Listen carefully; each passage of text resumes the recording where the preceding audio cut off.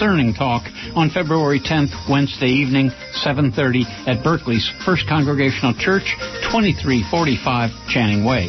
This KPFA benefit is wheelchair accessible.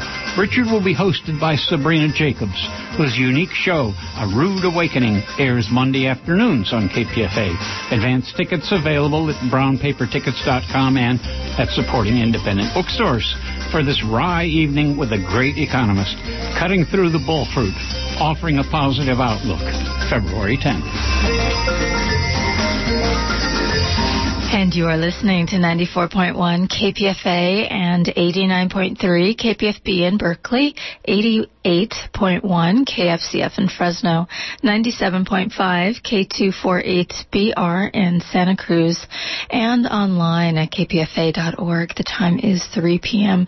Stay tuned next for Cover to Cover with Jennifer Stone. Happy ending, nice and tidy. It's a rule I learned in school. Get your money every Friday. Happy endings are the rule. So divide up those in darkness from the ones who walk in light. Light 'em up, boys, there's your picture. Drop the shadows out of sight.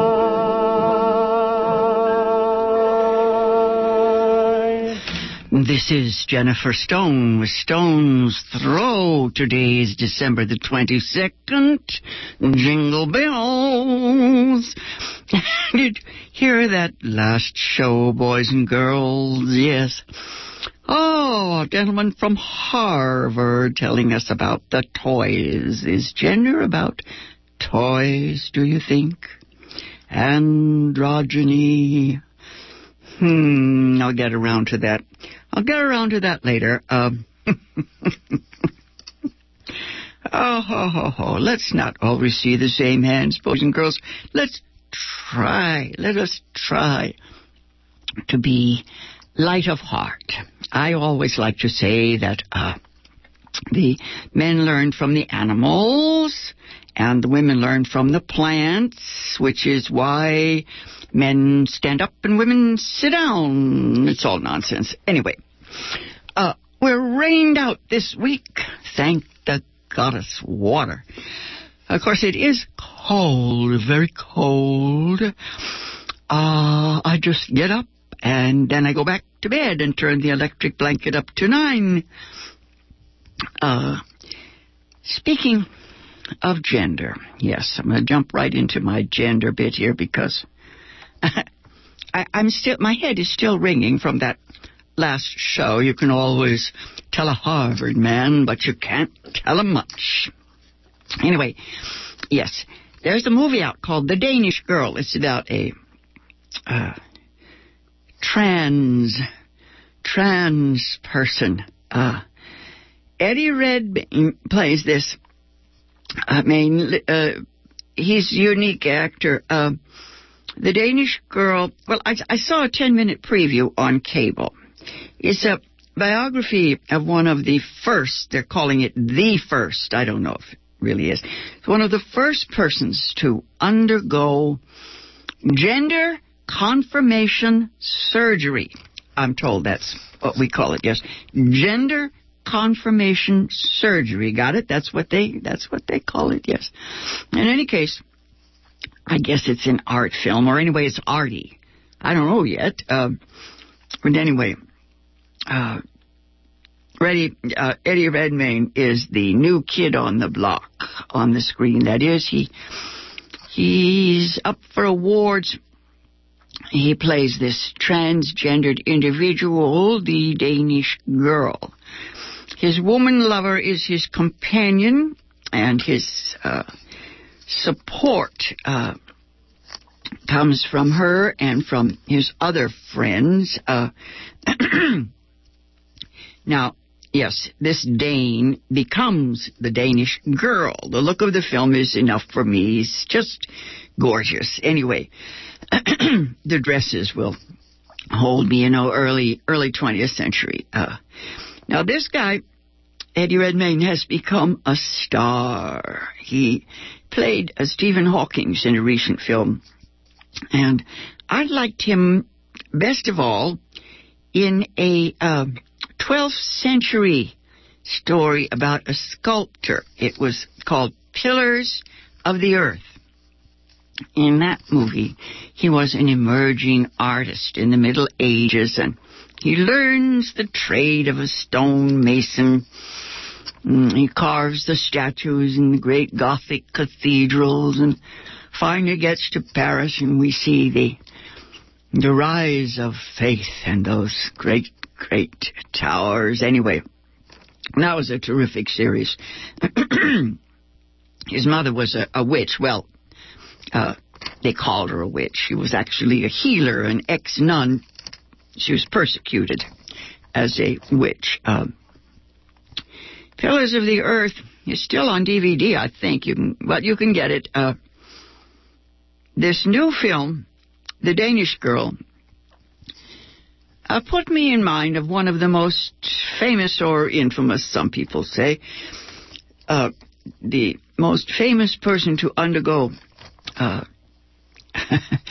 gender confirmation surgery, and that is a woman named Jan Morris. She's one of the most amazing writers I know. Now, I had no idea of her story, her trans background, when I first read her work years and years ago. Jan Morris was an athlete, or probably still is an athlete. He was a World War II veteran, a husband and a father, and his prose is more than elegant. It is beatific. His book about Venice is one of my favorites. Now, there is an excerpt from her Venice memoir in the current issue of Vanity Fair. Check it out. It's beautiful what he does with his perceptions of Venice. Anyway, that article in Vanity Fair is also a background on his life. He writes about his first arrival in Venice in 1945. He goes on and on about marriage to he says, my Elizabeth, and his 2 children. Now, check it out if you care or you are concerned about the arrival of transgendered people in the 20th century, because the 21st century is going to be a Lulu. Androgyny, I guess, people have so much trouble. This is not about either or, that is, either male or female. It's about both and. Anyway, a woman, Jan Morris, was a woman who was born a biological man. And see, she's older than I am now. I've heard some interviews with her. Her history led me to understand her unique story, mostly as a writer, most of all. Now, this new film, The Danish Girl, may not help people understand the trans community, but it certainly tries to place a transgendered woman in her role as an artist. We are more than our gender, of course. Now, Jan Morris is a British intellectual. That's her primary identification. But she's also a pioneer in her search for authenticity. Now, it is almost the 21st century. It's been, almost 16 years into... we're there. This is who we are. Anyway, let me tell you about just one TV series that caught my eye this week. It's on HBO. Talk about cutting edge. It's called Getting On, as in people getting older. It's a sitcom, 18 half hours, HBO. You can see it all in one weekend. It pushes the envelope, as they say. Now, that used to mean breaking sexual taboos or language taboos, but these days I see more and more screenplays that deal with mortality, death. Ever since 6 Feet Under, a masterpiece, you remember 6 Feet Under. What is that? That was a drama series. It was not a comedy. These new scripts that I'm seeing everywhere, they grasp the nettle and say the unsayable. Getting On is about old people, mostly women, and it's pretty grotesque. We see both their caretakers and the patients themselves all trapped. They're all trapped together in this final stage of life. They're in a place, it's not quite a hospital, it's adjacent to a hospital. And there's a fearless approach to life and death here. This is one of those attempts to make the world safe for satire. Warning, it can be gross. It's called Getting On. Now, the worst of the doctors is played by Laurie Metcalf. You may remember Laurie Metcalf. She played the sister of Roseanne Barr in the show Roseanne for many, many years. She's obsessed, this doctor, this character. She's obsessed with geriatric stools. I won't go on to give you the details, but it does gross me out. The principal roles in this show are sure to be up for the awards when they come around. Some terrific stuff here. This crew of characters is not just a nightmare. It's a kind of hideous gang we recognize as modern medicine's mad scientists. Wildly exaggerated, of course, but these are egomaniacal screwballs. The script is, well, it has all these grotesque details that I cannot describe. But let's say that I'm glad I can't smell them. Now, if you remember a show called Nurse Jackie, you remember that show definitely gave us a hospital, what do you call that, for real. It was authentic. It was a half-hour sitcom, but it was definitely based on something quite realistic. But this new show, Getting On, has been around for a while, is, I guess, just a blatant farce. All my favorite actors, or most of them, are showing up here in guest roles. Rhea Perlman appeared in one of the shows. She's insane. She's running around on her stumps. She's a criminal, and she was last seen climbing down the side of the hospital. Never mind. I saw Mary Kay Place playing a royal bitch. Harry Dean Stanton, he plays a randy elder, an old guy. He comes to the ward to see his beloved Birdie, and he... no, I can't say it, not on the air, but I was impressed. That's Harry Dean Stanton. Now, several characters from 6 Feet Under turned up. You remember the one who played Ruth, the lead in 6 Feet Under? She's there to foil one of the main characters. Now, some of these doctors and health care providers are willing to, kill their patients just so they can include them in their research. Also, they're all about making a lot of money. Now, one of them, the one who's working on geriatric stools, her lab mice get loose at one point, and I have to say, I started giggling wildly. It reminded me of a scene in Nurse Jackie. Many years ago, Nurse Jackie had passed out. She was in kind of a coma. She's kind of drugged up. She looks up in the ceiling, and she sees, I guess it's a sort of a air conditioner or something, and she sees this little mouse running back and forth. And that's kind of, it's kind of her, well, I won't say it's holy, but it's kind of her magic moment. Anyway, the script in Getting On does try to find ways to permit these sadistic screwballs to do the right thing, just when you think all is lost.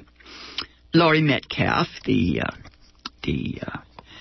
doctor who is a study in paranoid narcissism, she encounters a patient, a new age healer.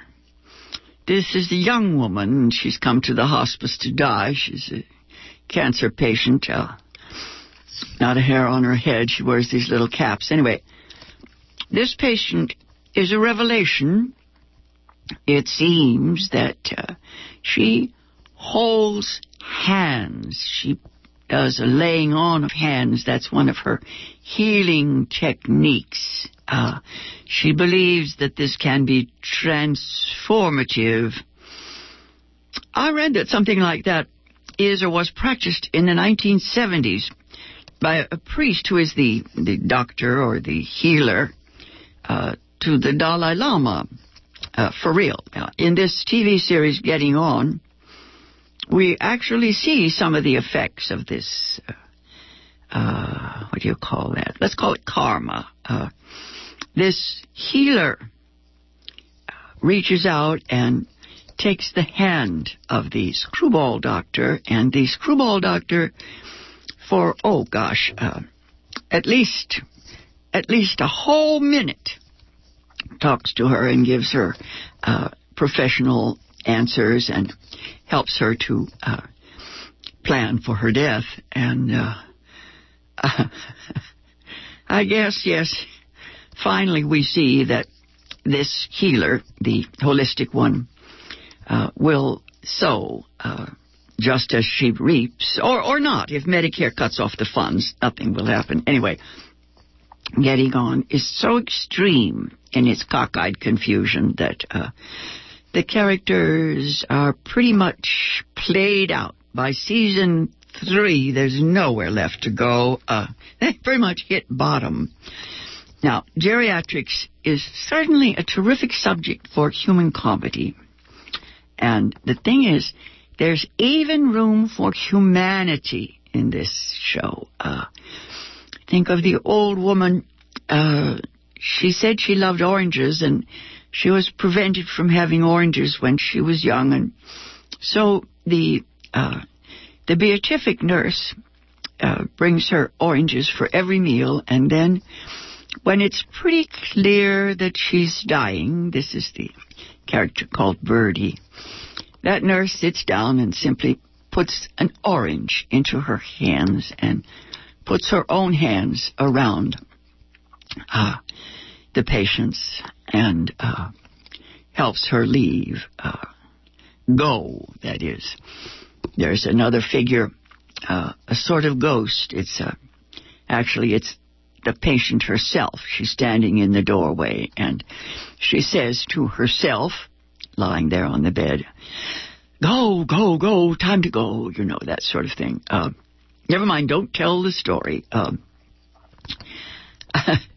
the nurses on the staff here, once in a while, they do put aside their narcissistic and neurotic obsessions and act like human beings, but most of the time they have to cope with the violence of their patients. These old women are staring death in the face, and they're not just wildly funny, but they're, what to call that, powerhouses. They're empowered, right. They're empowered. They're absolutely horrid. I kept looking and thinking maybe some geriatric doctors would be offended to see the lengths to which these old people go. But the fact is, when death is in the room, people can do and can say damn near anything. Of course, the result is that they can grasp for one more shot at life. Yes, one more breath.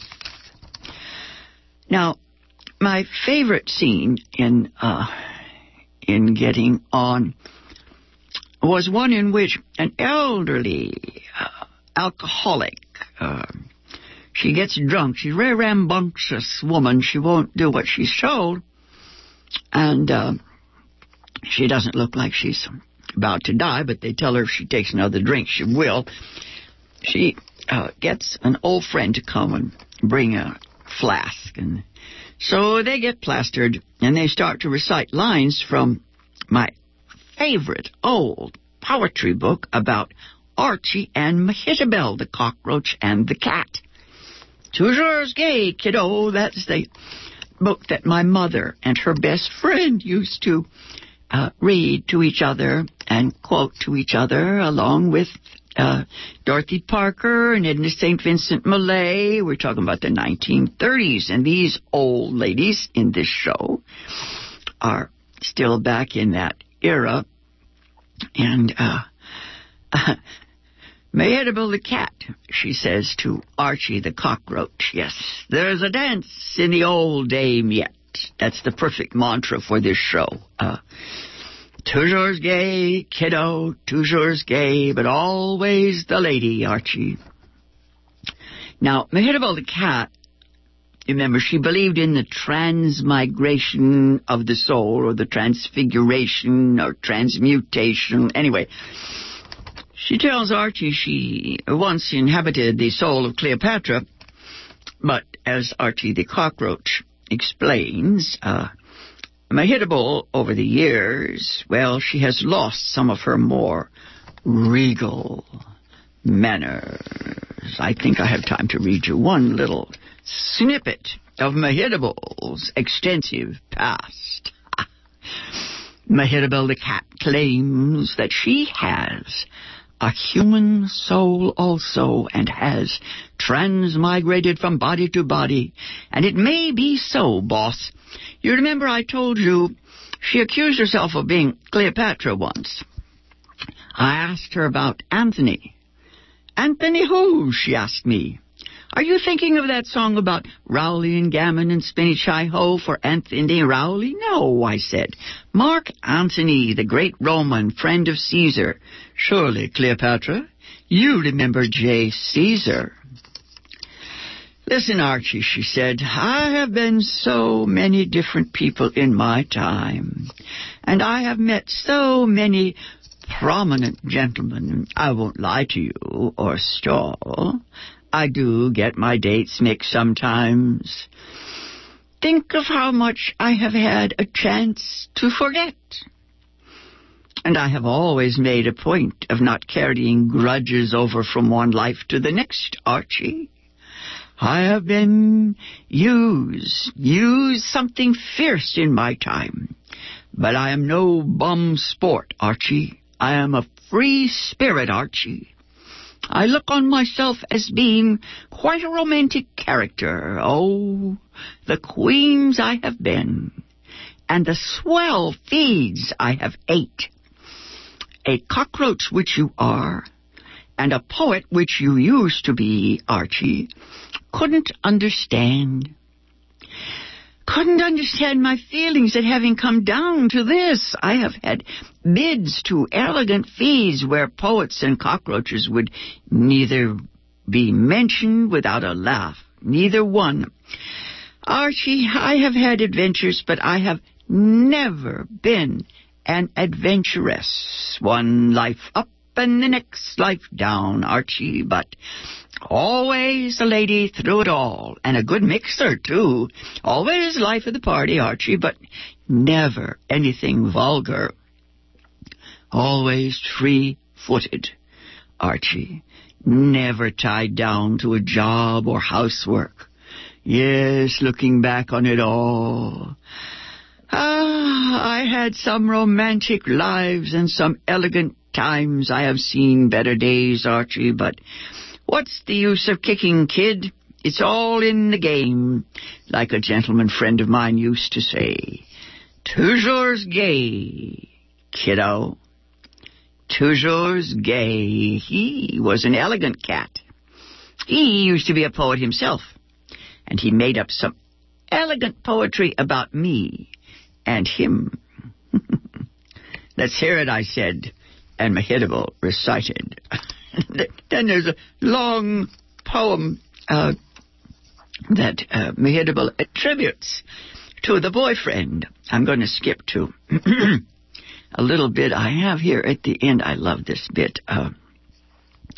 It's about Mehitable and her kittens.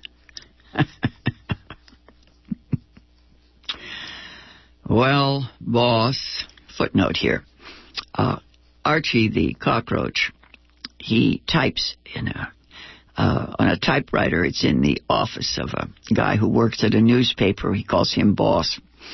And he leaves, the journalist leaves paper in the typewriter for Archie to type every night. Archie writes, "Well, boss, Mehitable the cat has reappeared in her old haunts with a flock of kittens. 3 of them this time. Archie, she said to me yesterday, the life of a female artist is continually hampered.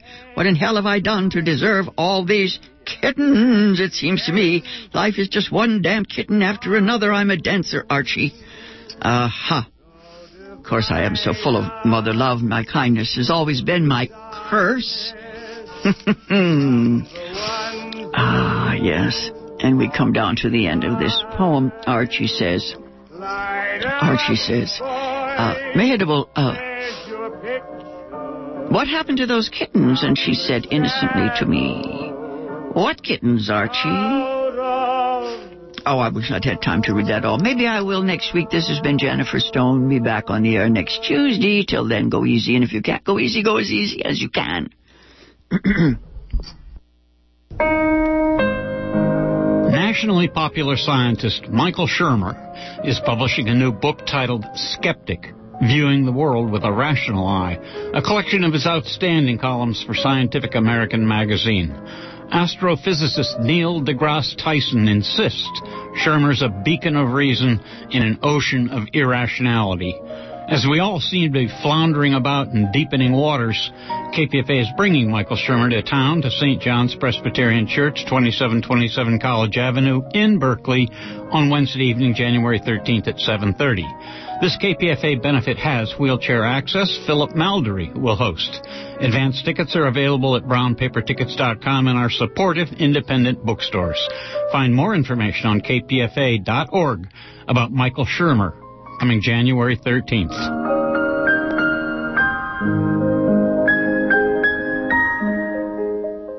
Hey, this is Caroline Casey, weaver of context for the Visionary Activist Show, a show that aspires to wed spiritual magic and conscious, compassionate social activism. Join us every Thursday at 2 p.m.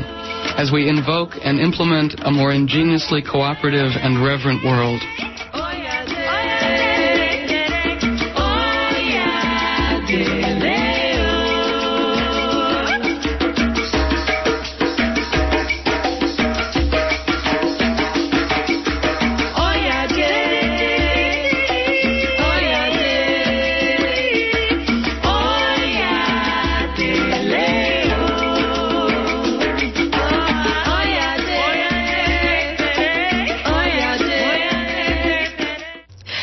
are listening